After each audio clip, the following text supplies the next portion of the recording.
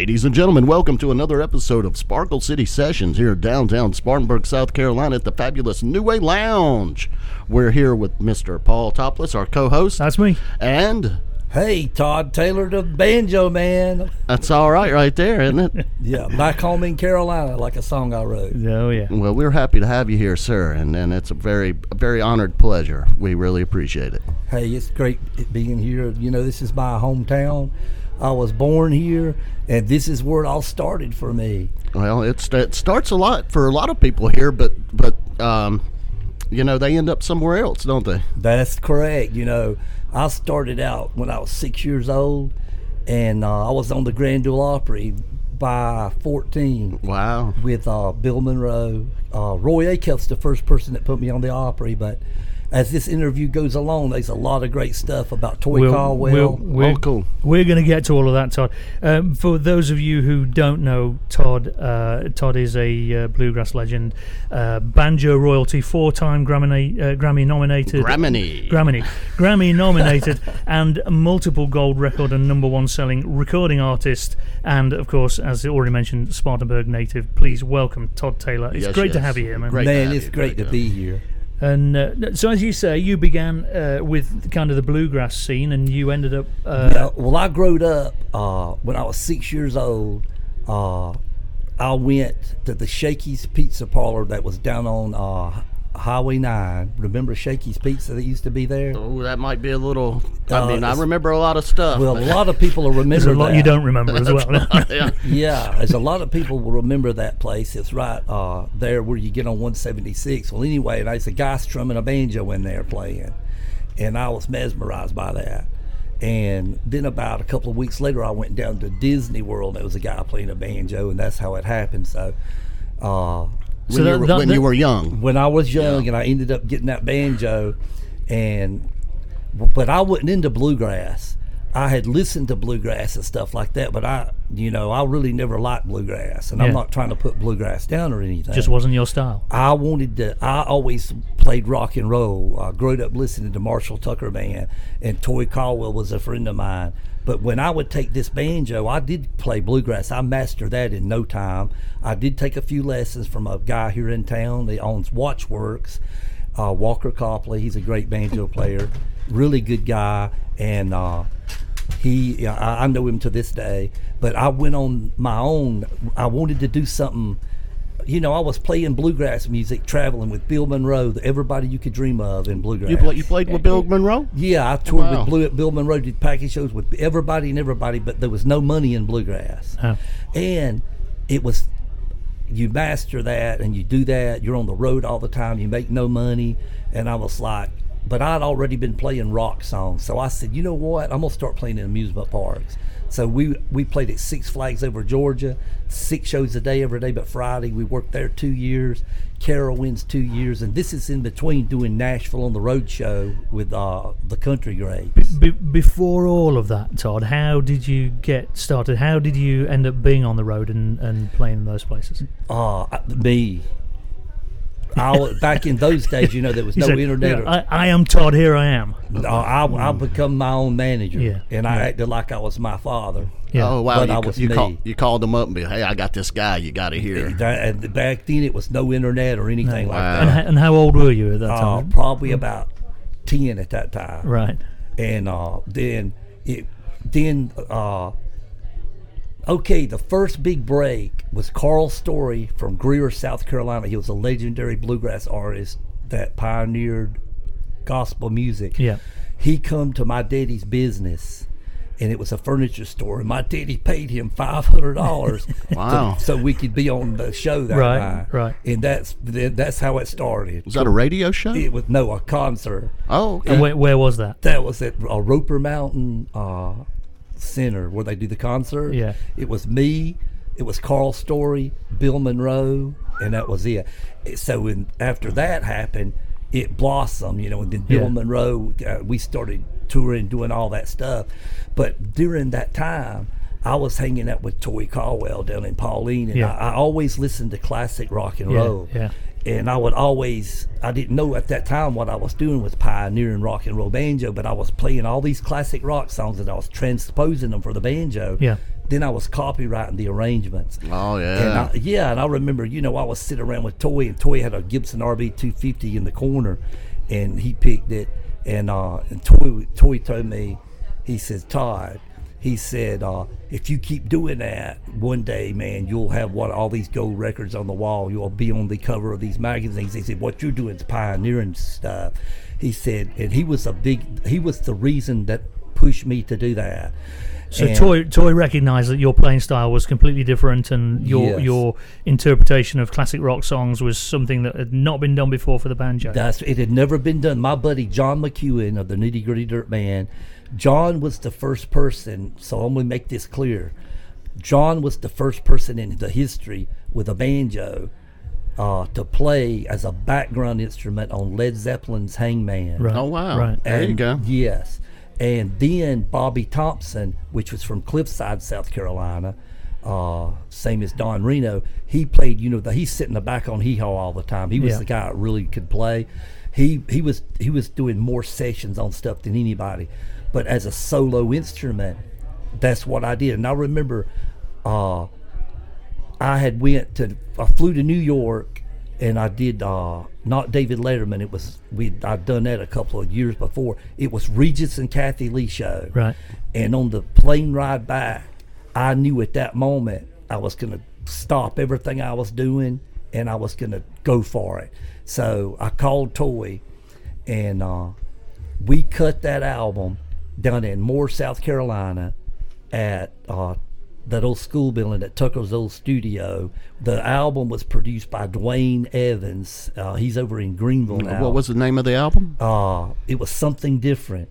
Something Different. It was something different. Back then, keep in mind, there's no internet, there's no anything. Oh, sure. So everybody in Nashville just saw me and said, you can't play rock and roll with a banjo. You can't do it. It can't be done. I said, okay. I didn't burn any bridges because I still loved all my friends.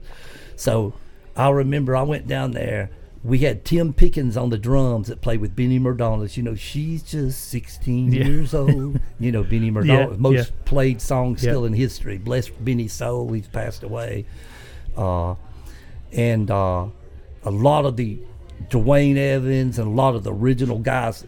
I called Alan Walden, Alan and Phil Walden from Capricorn Records.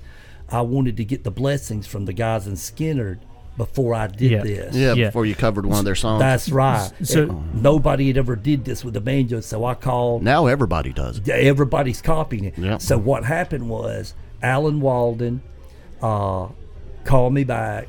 He says, hey, Todd. He said, man, that'll be great. I've talked to him. They said that'll be great. And the song was actually called Taylor's Freebird. And I know you got a copy of that. I think you're going to play. Yeah. That's the original cut. Yeah. And so we recorded that. Believe it or not, that whole album, we recorded it all in one take, and it was all recorded live in that studio. Right. And I went back out and got on my bus, and because I thought it was horrible, I'd been on the road.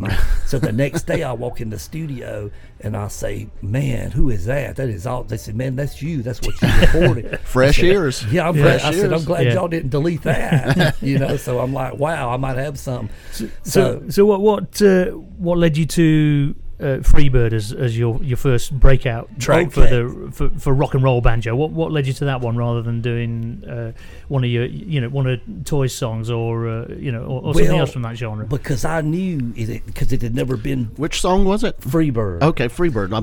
We're going to play it shortly. Yeah, the reason I did Freebird because I knew that it was. I did Stairway. Okay, I had 160 rock songs already cataloged. All right. I had Freebird, Stairway.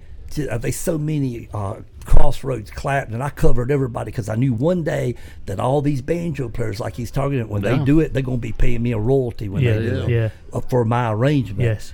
Because there's no arrangements for the banjo. Right. So I did that. But it was just Freebird. I always loved Freebird. Yeah. And I said, so, we cut it, we did it, the whole album. I sold everything that I had. I went to Nashville because no label, MCA at the time I was working, they wouldn't take it. Yeah. Nobody would take it, but I didn't burn bridges. So I went to Bill Wentz Productions in Nashville, and I told Bill, I said, look, if we put this out, side A, Freebird, Taylor's Freebird, which is AKA Freebird. Side B, Stairway to Heaven. I said, if we put this out, I said, what's going to happen? I said, I know it's going to go. All these classic rock stations and all the radio stations that y'all send it to, they going to say, hey, here's something of this crazy guy trying to say he can play rock with a banjo. Let's listen to it, and maybe we can use it for a skit and make fun of the banjo. Yeah. And I knew when they did that, they'd be blown away. Yeah. So Bill Wentz listened to it, and he said, man, it's a hit. You're right. We got to do it. And he didn't even charge me after I'd sold everything. But when it went out 4.5 weeks later, I'm sitting with Rick Dees, which you've probably seen all that stuff. Yeah. Sitting on the 11th floor at Rick Dees at the top 40 and looking out at the Capitol building. And I'm, at that time... Which looks like a stack of records. But like a stack of records, that's right. You know, here I am, a guy from Spartanburg, never had been really out that far, you know, just in, you know, in that kind of territory, you know. And I remember getting off the plane, getting on the limo, going down Hollywood Boulevard, seeing all this crazy stuff. And I'm like, wow, where am I at? Yeah. What have I got myself into? But then I said, you know, this is the world, you know, I got to do my thing. And so I met David Bowie. When I checked into my hotel room in the Mondrian Hotel, which is gone now, it's been tore down. And the first thing they make you do when you come in there, you got to sign the ceilings. Right. So David Bowie was staying beside of me. And let me tell you, it was a party all night long. I bet. Now, I didn't do any drinking or any drugs or anything because I've never done that, but they did. But it was a party. So the next day, I told them, you know, I got to go to sleep. I got to be at the top 40.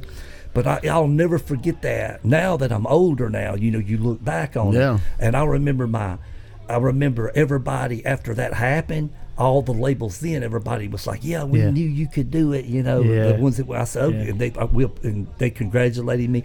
And the best thing that I got when I come back from that, while I was in Hollywood, though, I did a track with Rick Dees on he was working on a new album. Yeah. And then Paul Cooper of Atlantic Records happened to come there, and I met him, and it worked out that way. Paul Cooper said, well, you know, we'll take it now from you, and we'll do this, and, you know, whatever, but it already went.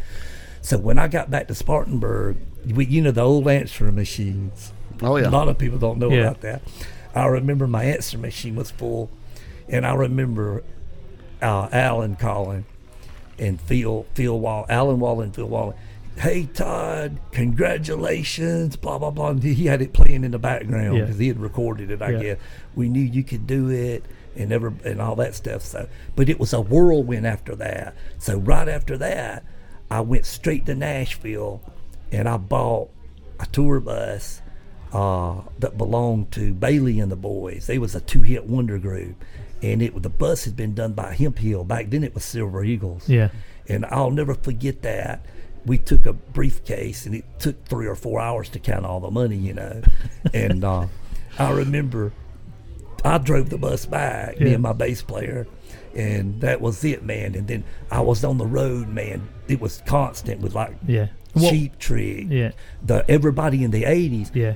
And the reason I got so many of those to tour with those groups because I was totally different than what they did. Yeah, and we've talked about that, haven't we? How that's right. Most of the acts in the 80s, as Rocco probably knows this too, you know, they used to have comedians open for them. Sure, they still do. They still do. Yeah. But what I did was just so different and out of the way. So I enjoyed that. I enjoyed it, and but I was real sick all the time, and everybody back then, like I say, still no internet.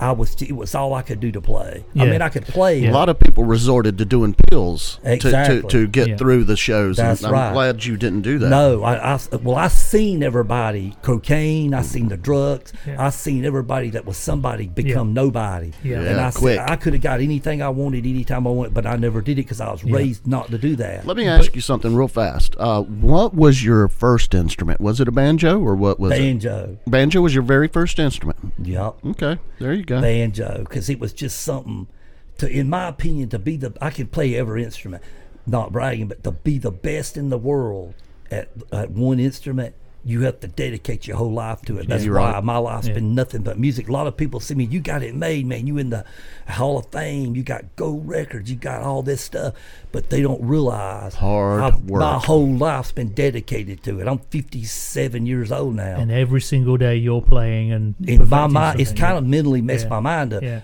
I hadn't had a life. I've never had a life like a regular family would have a life. And people see that, and most of the people that I meet, they're like, wow, man, you travel. This is how it is. For anybody listening that's aspiring, wanting to be in the music industry, listen. Everybody gives the story of, I could have made it, but I didn't want to leave my girlfriend. I didn't leave my wife. There's always I'm not one. being mean. I'm going to tell you the truth about it. If you really want to make it, you have to give up everything you got. You have to eat out of trash cans or whatever, and then you still might not make it. But if you don't dedicate your whole life to it, and that's what You won't give it a fair shot. you ain't going nowhere. Yeah. So I was like, I'm going to make it or break it. Yeah. And I got lucky, man, and I'm doing that. But at the time, everybody in the industry that had told me, they said, you know, you're ahead of your time with what you're doing, and you'll understand it one day. And now I really do understand it, that I'm the age I am now. But back then, it was a whirlwind. But getting back to what I was saying about tired, I lost down to 80 pounds. Yeah. And that's when they found out I had a rare terminal disease. Oh, wow. Right. Muscle disease. Yeah. And then I was broke again. It took all that money to stay alive. Yeah.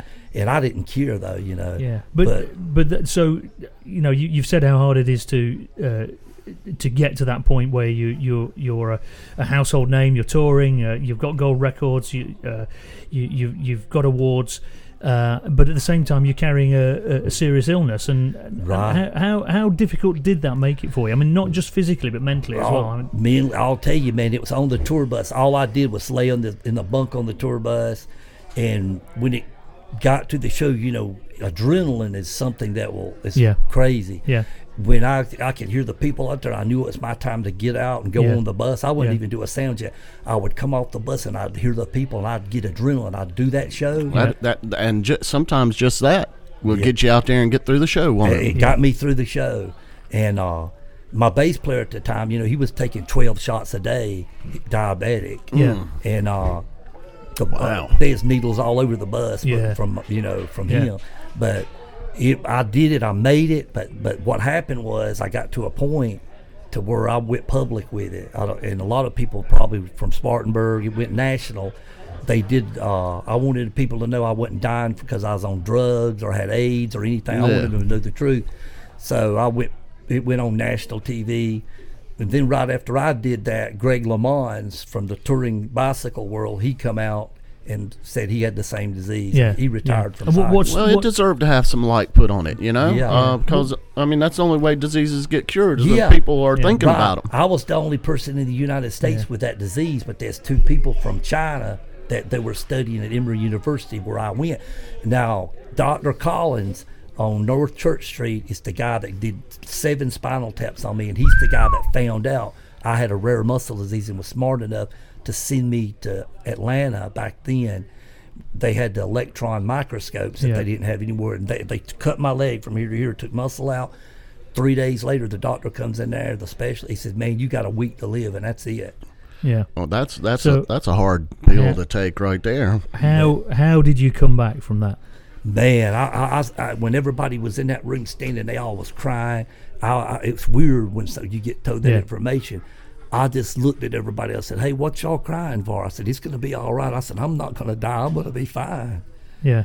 And that's what I said. So just like your belief in yourself for in God, playing too. the banjo, belief in God, you had this belief that this wasn't you. You were gonna beat this or at least live with it. That's right. And willpower. That's right. Then I got some scientific medication, but I got it. And check. Sorry. Okay, that's okay. So, but that was I'm gonna tell you, all those shows that I did during the 80s and 90s, I vaguely remember them all. I can see footage. Yeah. I was so sick. That was a good question you asked me, because your mind is constantly. That's why I tell performers all the time, you got to know your craft and know your instrument to where you don't have to think about it. Yeah. That's the point is, like me, I was sick all the time, but when it come time to hit the stage, I would never miss a note, because I didn't have to think about it. It's a God gift, you know what I'm saying? Yeah. But after that, I was back in turmoil, pain. Yeah. I mean, it was horrible. Yeah. And I say, if you're a musician, or whatever you play to be the best in the world, you have to do it. You got to devote 9 to 10 hours a day at least on it. If you're not touring. Yeah. So did you, after that, did you take any time away to at least do some recovery, or did you just carry on? What? There was a point to where I couldn't do anything when I was at Emory University dying, and they wasn't going to have long to live. And that's what they said. But I you know, so I got out of there. I told them, if I'm going to die, I want to die at home. Yeah. And so they said, no, you're going to have to stay here. But I said, no, I'm not. That's probably what made you gave you more life, because you was in your little home area there. That's right. And that helps your willpower out. Yeah, and I got thousands of letters all over the world from people from Spartanburg. I went out to my studio and I prayed to God. I said, Lord, if it's my time to go, I know you're going to take me. But if not, I said, I know you can heal me and everything. And with that moment, and I looked at all that stuff on them gold records on the wall. I looked at everything. You know what I'm saying? Yep. Back in those days, $2 million was a lot of money. Yeah, sure it was. And I said, this stuff means nothing. If I'm gonna either die or whatever. But when I said, God, I know you can heal me, man, I got out of the wheelchair like 5 minutes later. I was like a new person. Yeah. I called the hospital. They said, they don't know. I said, God healed me. It's like he touched my hand. I believe in God. I'm not preaching to anybody, but hey, God healed me. There is a God, and he did heal me, or I wouldn't be here today. Yeah, we all have our own beliefs and our own that's right. And coping mechanisms as well, and it's great that we can talk about it without trying to push that on somebody else. What I tell everybody at my concerts when I play, I don't care what you do. I'm not into politics. I'm not for anything. I love everybody. We should love everybody and try to help everybody that we can help everybody. That's the way it should be. You're absolutely right, Todd. We are broadcasting here live from the New Way Lounge, the oldest bar in Spartanburg. We are with the legendary banjo player Todd Taylor. Also, we got a legendary person standing beside us over here, Mr. Mike Bonner.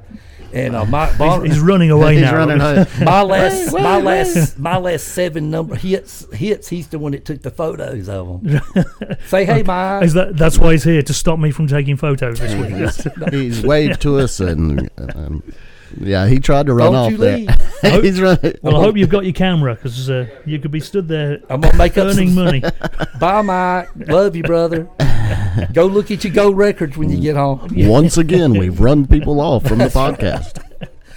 Believe me, it's not the first time. That's right. So Todd, you're touring on and off constantly throughout the year, and years in and years out, and you're part of the Gretsch tour. How did your association with Gretsch come about? Well, I started playing Gretsch banjos in the beginning. Yeah. And was that your choice to play their instrument, or was it something that my choice? Well, Gretsch makes plenty fine instruments. They do. See, I ended up with Gretsch. I'd been Gold Tone had put out a Todd Taylor banjo back in 2007. Right. A Todd Taylor signature model, and it was a great banjo, and they great people.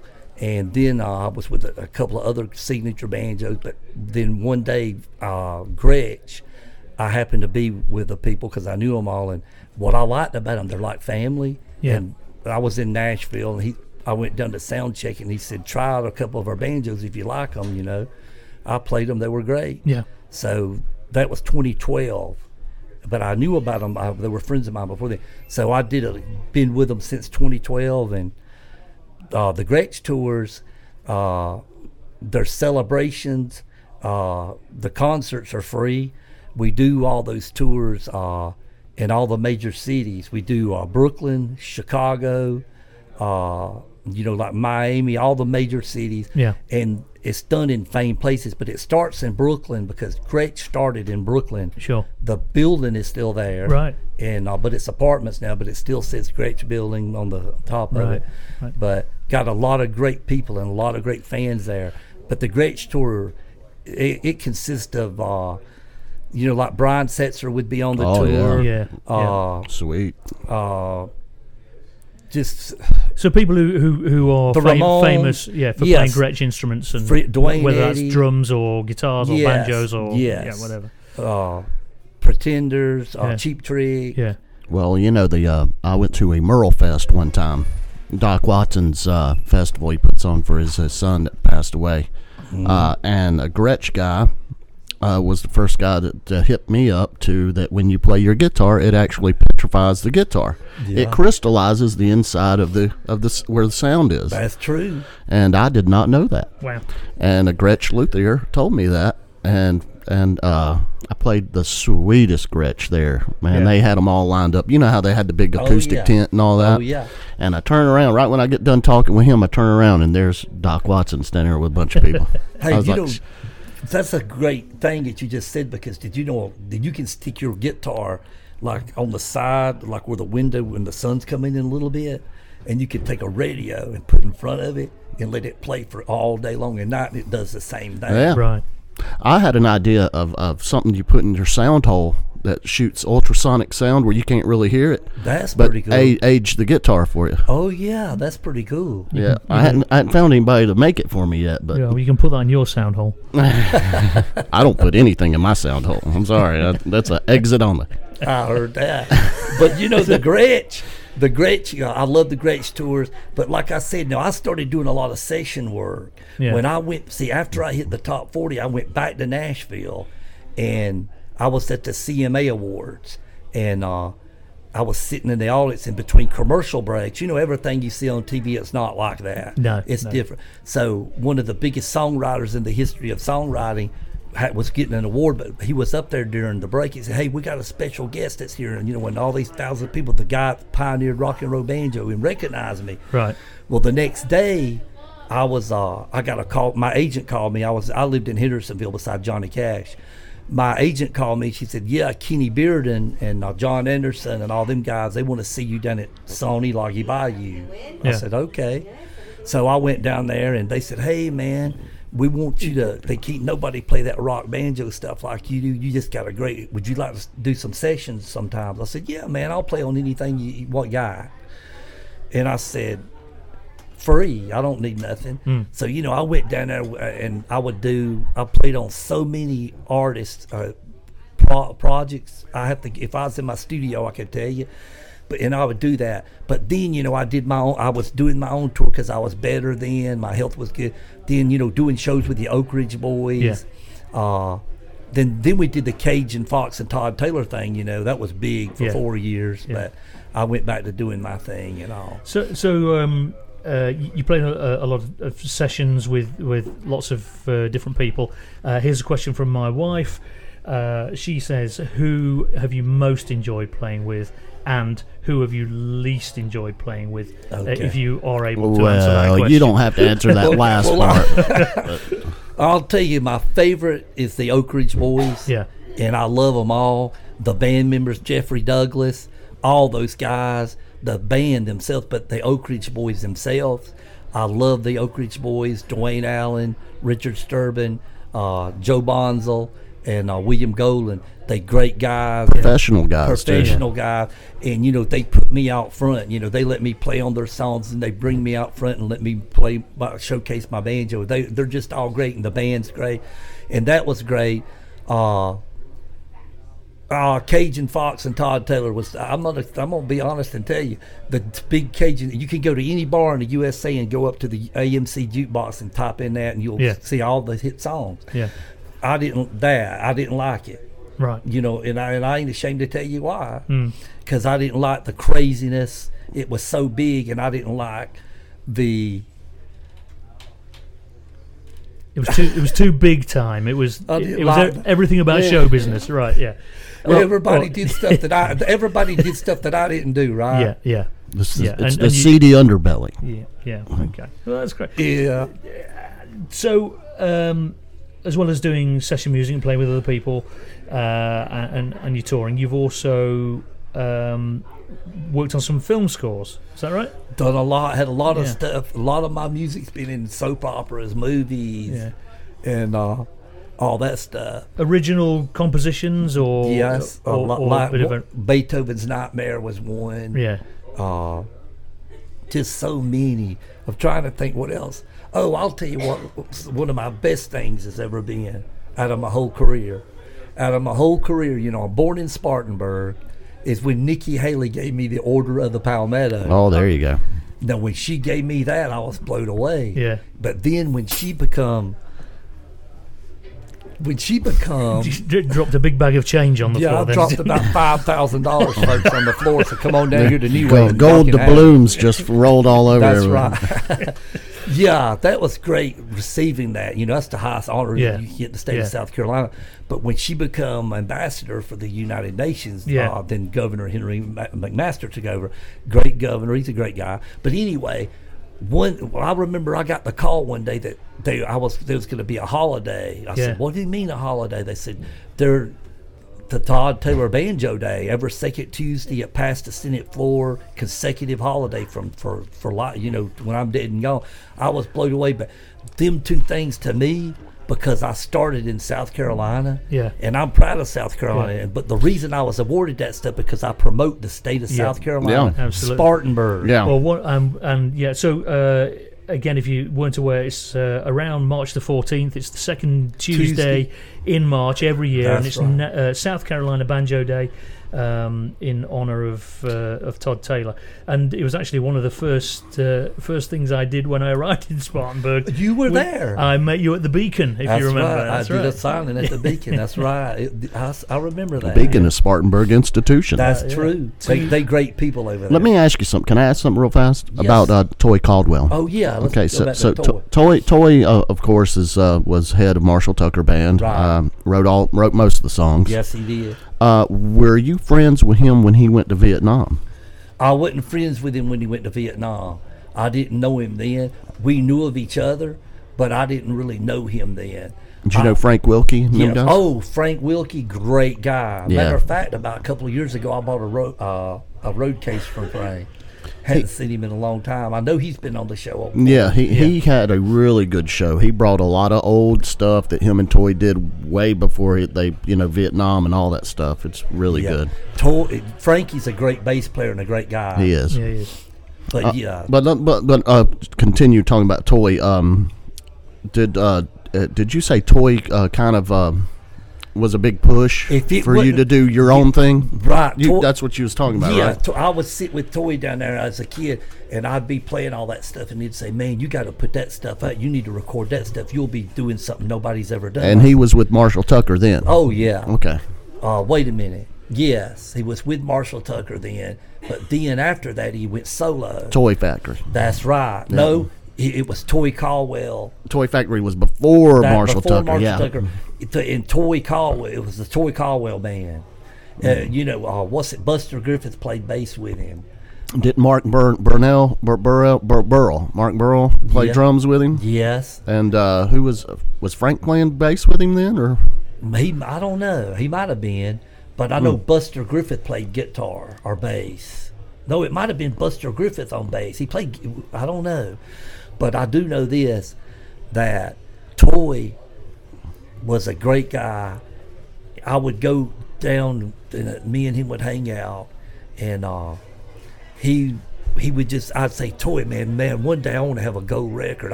He said, if you keep doing what you're doing, if you'll record that stuff and do that stuff, you'll be pioneering rock and roll banjo, and you will do it. And did you go and hang out at the Marshall Tucker studio? Well, that's where you recorded your first thing, wasn't it? See, when I recorded that, Marshall Tucker had already sold the studio. Oh. Yeah. They sold it to Dwayne Evans. Yeah. Okay. But they still did stuff there, though. Yeah.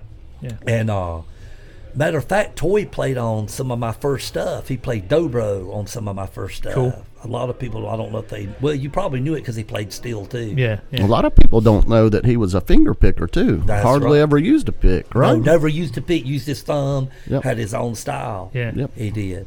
But that was the person that told me. He said, "Look, man," he said, "if you want to have, you great what you doing all," he said, "but you gotta, if you do that," and that's what I did. Yeah, yeah. We're going to play a few of your tracks in a short while. Yeah, we're almost done. But whatever you want to talk about, We can go as long as you want to. It doesn't matter. One of the things I was going to ask was, how did your little jam session with Brian May come about? Okay, Brian May, Queen. Yeah. I'd been associated with all those camps through Gretsch and through all that other stuff. And I've always I did a crazy little thing called Love. Yeah. So what happened was I've never been a singer. I've always been a player. Okay, during COVID, this is a great story here. I'm going to try to make it quick. During COVID, I did Johnny Be Good in my studio, and I sang it. I did it for fun to send to all my star friends to give them a laugh, and I figured they're going to call and make fun of me. Well, I sent it to them all, and they're calling me on the phone saying, man, you need to put that out. I didn't know you could sing like that. I said, man, I can't sing. You got to put it out. Yeah. And I'm saying, yeah, okay, now I get it. Y'all just joking with me. And then the label called. Yeah. Sony Distribution does my distribution.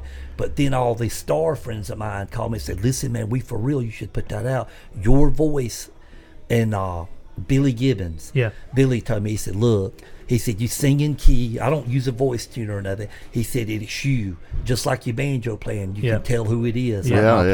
Just like his voice. Yeah. So I said, okay. I did it. It put out. Cashbox. It went to number 1. It did. Then I said, I'm never doing any more. Then and I did another one. Yeah, you did. Then I did the Pretenders. You know, Chrissy's a friend of mine. And that's the original band you hear playing on there. That's amazing. And again, if you haven't heard any of these, please look them up. You can find them on YouTube. You can find them anywhere, or anywhere you stream music. Anywhere you stream music. Yep. It's out there, and on Todd's Facebook page as well. And but Middle of the Road with the Pretenders song, that was an awesome, that's awesome good song. I really enjoyed that. Yeah, and then Jesus Just Left Chicago. Yeah, and Billy told me, he said, "Man, Cat," he said, "You done that good, Cat."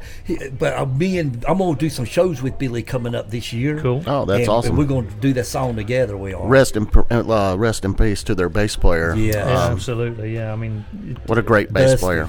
Yeah, does he? And what a great story they had as well. You know, I mean, they like yourself, they came from just being a band playing in a bar and little band from Texas. That little old band from Texas, and they put their noses to the grindstone and worked hard, and that's true. And they went through varying levels of success throughout these. Hell of a 3-piece. Hell of a 3-piece. There you go, man. It don't get no. Absolutely. That's like me. I'll tour with a big band, right? Yeah. Great band. But you know what I prefer? I got one of the best bass players in the world, and it's kind of like talking about them, hell of a 3-piece. Yeah. When I sit there during my show, and I just got my bass player sitting there, and we're sitting there playing to 8,000 people, you can hear a pin drop. Yeah. That's great. Yeah. Because you got to be good. You ain't got a safety net. And I find also, if playing with a band all the time, it makes you a lazy player. It can do. You know, when you play it just right, the audience automatically just hushes. That's right. Because they're witnessing something. That's it. Like with the Oak Ridge Boys, I'll play on their songs now, but then they'll bring me out front and I'll do Malaguena. Yeah.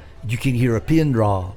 I mean, not bragging. I'm just saying it's just mesmerizing. It is. Mind. It's mesmerizing. Sound does stuff to people. Yeah. And when it's done right, or when it's put in the right order, it can cause that hush is awe. It's awe-inspiring. What you're hearing is awe-inspiring. You can't say anything. All you can do is listen. Can I give a shout out to all my buddies at Gretsch? You can, of course. You can. We love Gretsch. I love Fred and Dinah. We love everybody. Joe Carducci. Also, my friends at the Grand Ole Opry, because they're going to be listening to this. I'm going to send it to them. So amazing. I want to tell everybody at the Opry, love y'all. See y'all soon. And hey. Well, we're glad you're still out doing your thing. Cause we're glad to hear you well as well, Todd. Yeah. I'll tell you, it's been rough for the past 6 months. I got COVID. Yeah. And it tore me up. Yeah. And I finally got over that. Then I caught it again. And it's been rough. And but I'm getting ready to make using that positive mental attitude every attitude. Single time. Yeah. But going back to them songs, during COVID, I was doing all those songs. You know how I am, Paul. You know how I like to joke and stuff. Yeah. So I would do these songs, and I'd send them. I said, I can't wait to hear them call me. They're going to be making fun of me, right? And they'd be calling me saying, man, okay, the one that really, really made me know that it's true. I'm not a great singer, but it sounds great. It's me. It's in key. Yeah. is when John McEwen, you remember what John wrote? Yeah. And when John don't do things like that. Yeah. And when he said, what else has he got hidden that he brought out? Why didn't he start singing 20 years ago? Yeah. Well, see, here's the answer to that. I was on my banjo, that's all I did. I was an instrumentalist. My banjo did all my talking. But this is so the question, why didn't you start singing 20 years ago? You've been writing songs for a long time. Oh, So yeah. you're writing original stuff too. And you've just released or recently released Taylor's Ride, which is it's about which is a song you wrote 20 or so years ago. That's right. It's about how Todd Taylor, it starts out down south in Carolina. By the way, every video I do in South Carolina to promote the state of South Carolina. Sure. Yeah. But anyway, that first verse of that song is like down south in Carolina. That's where we begin Taylor's Ride. Todd Taylor and Bill Monroe. You never heard a faster banjo. Yeah. Wheels on the bus going round and round to take us to the next show in town. Big Engine's Wine. It's the Taylor's Ride. But it's a history song. It's a song about my life. From point A to point B. Point A to point B.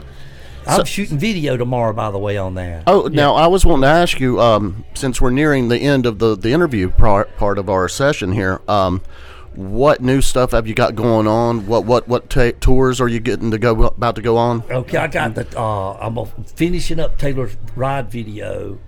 We got to shoot tomorrow. Which will be on CMT, I'm sure. All that, and then we'll finish that up on the 14th.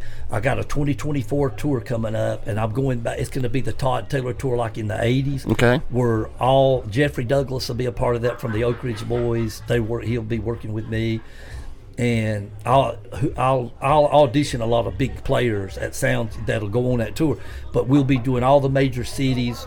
It'll be it'll be the rock, like I did in the 80s. Now that's a headlining tour. Headlining tour. You gonna have any? Are you gonna have any regional acts opening up for you on the way, or no? It'll just be us. Okay. On this tour. A 2.5 hour set, 2.5 hour set. That's since he said 2.5 hours. I'm a bad about this. When I go on stage, it's time flies by, and people will be looking at me, and a bass player will come over to me and say, "Man, we've been on stage for 4 hours." Wow, you're doing some Bruce Springsteen sets up there. And I'm like, wow, when you mind, it don't matter how bad you feel. Music is healing, and it can give you energy, Rocco. Was music your inspiration? It's my inspiration. That's it. And that's what sustains you the whole time through your illnesses and everything. Right. But I'm gonna cut the show short this time.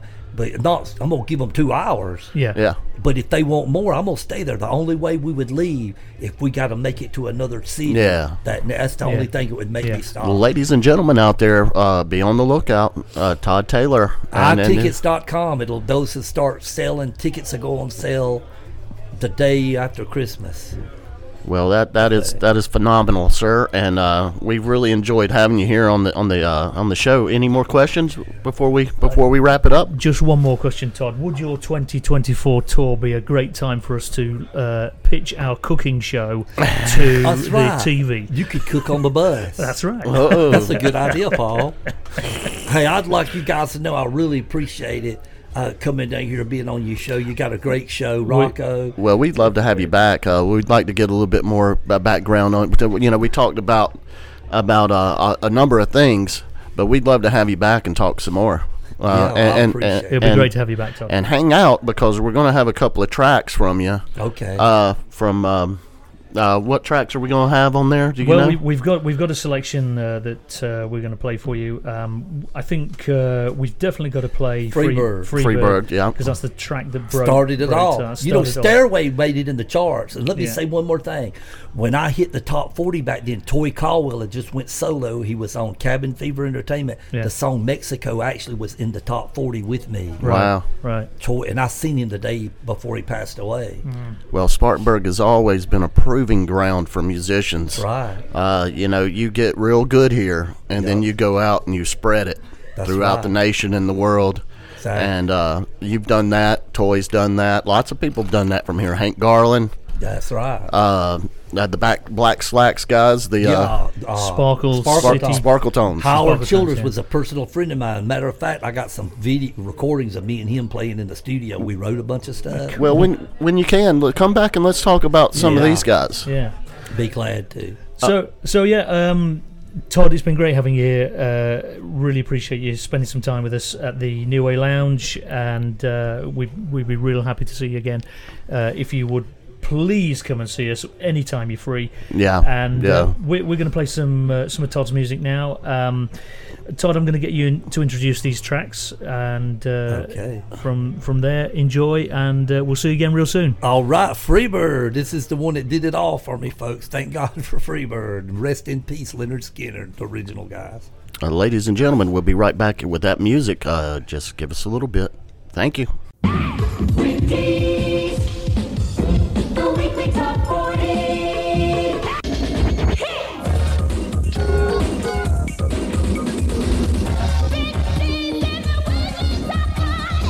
What a joy it is to be on the greatest radio stations around the world right now, like Dublin's best music mix, Capital Radio 104 FM, 97.3, the best mix of today's music, Tallahassee. Todd Taylor of Spartanburg, South Carolina. Todd locks into the weekly top 40. In fact, he's been on television with Regis and Kathy Lee and all these famous network people.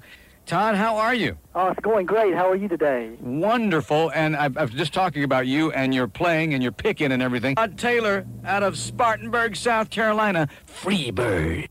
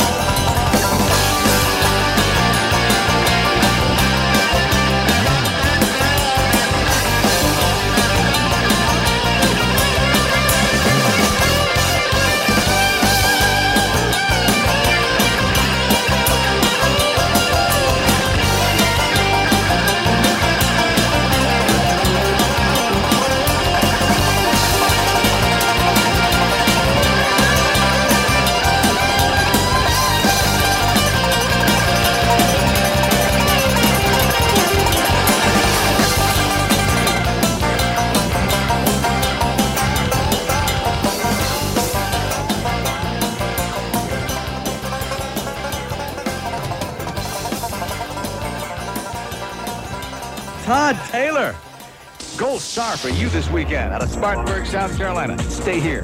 There are more hits. The Weekly Top 40. Hey, this is the original cut. I wrote Taylor's Ride. It's about my life and my history.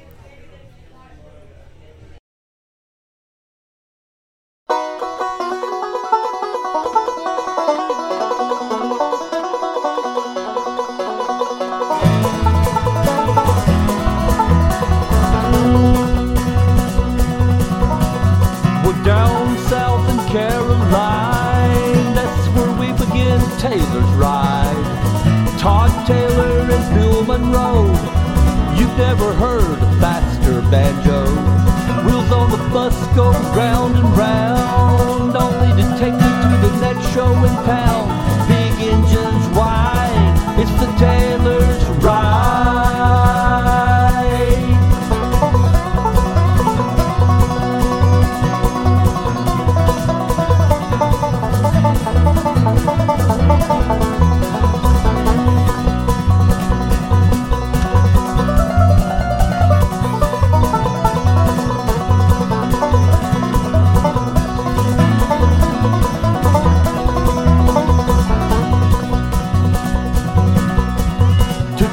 Stage at the age of 6, had a disease only Jesus could fix.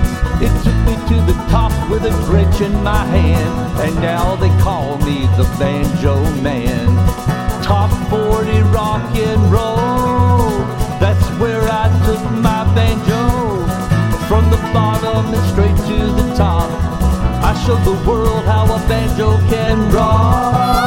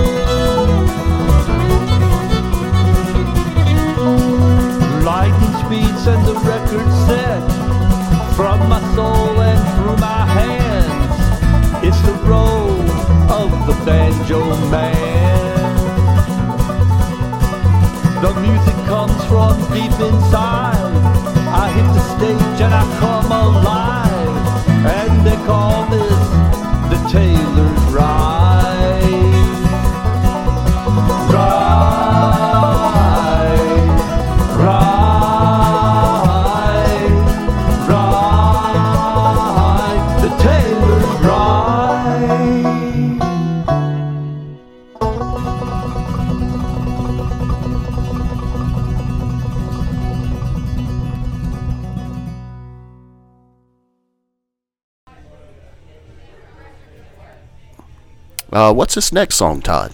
The next song is In the Middle of the Road, my take on the Pretenders. Rock out.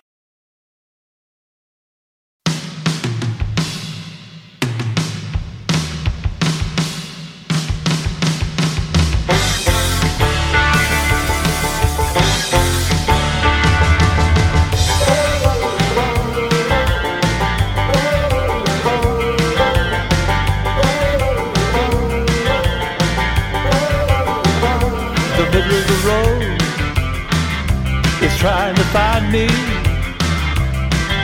I'm standing in the middle of life with no plans behind me. Well, I've got to smile for everyone I meet. As long as you don't try dragging my babe or dropping the bomb on my street. Now come on, baby, get in the road. Come on now, in the middle of the road.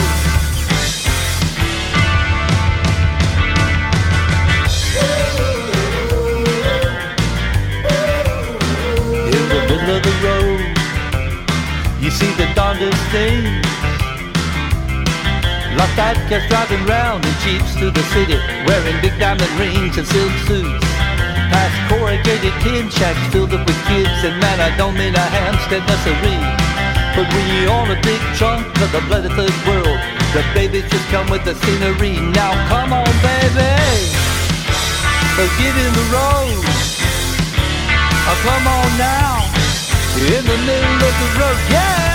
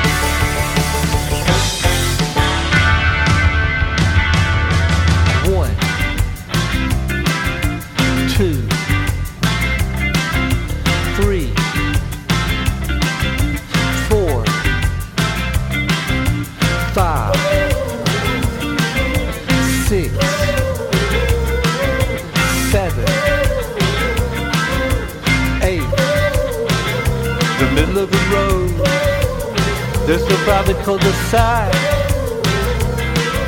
I can't even get from the cab to the curb without some little jerk on my back. Don't harass me, can't you tell I'm going home? I'm tired as hell, I'm not the cat I used to be. I gotta get under the tree. Come on, baby, get in the road. Come on now, in the middle of the road, yeah.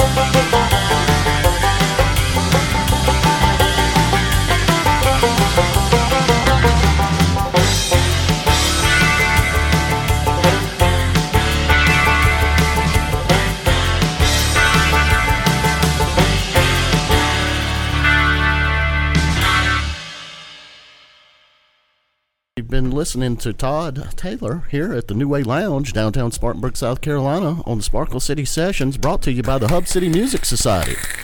We're going to catch you on the flip-flop. Thanks to my co-host, Mr. Paul Topless. We'll see you again soon. Todd, pleasure, my friend. Hey, man, it's been a pleasure. Love you guys. Later, y'all. We'll see you on the flip-flop.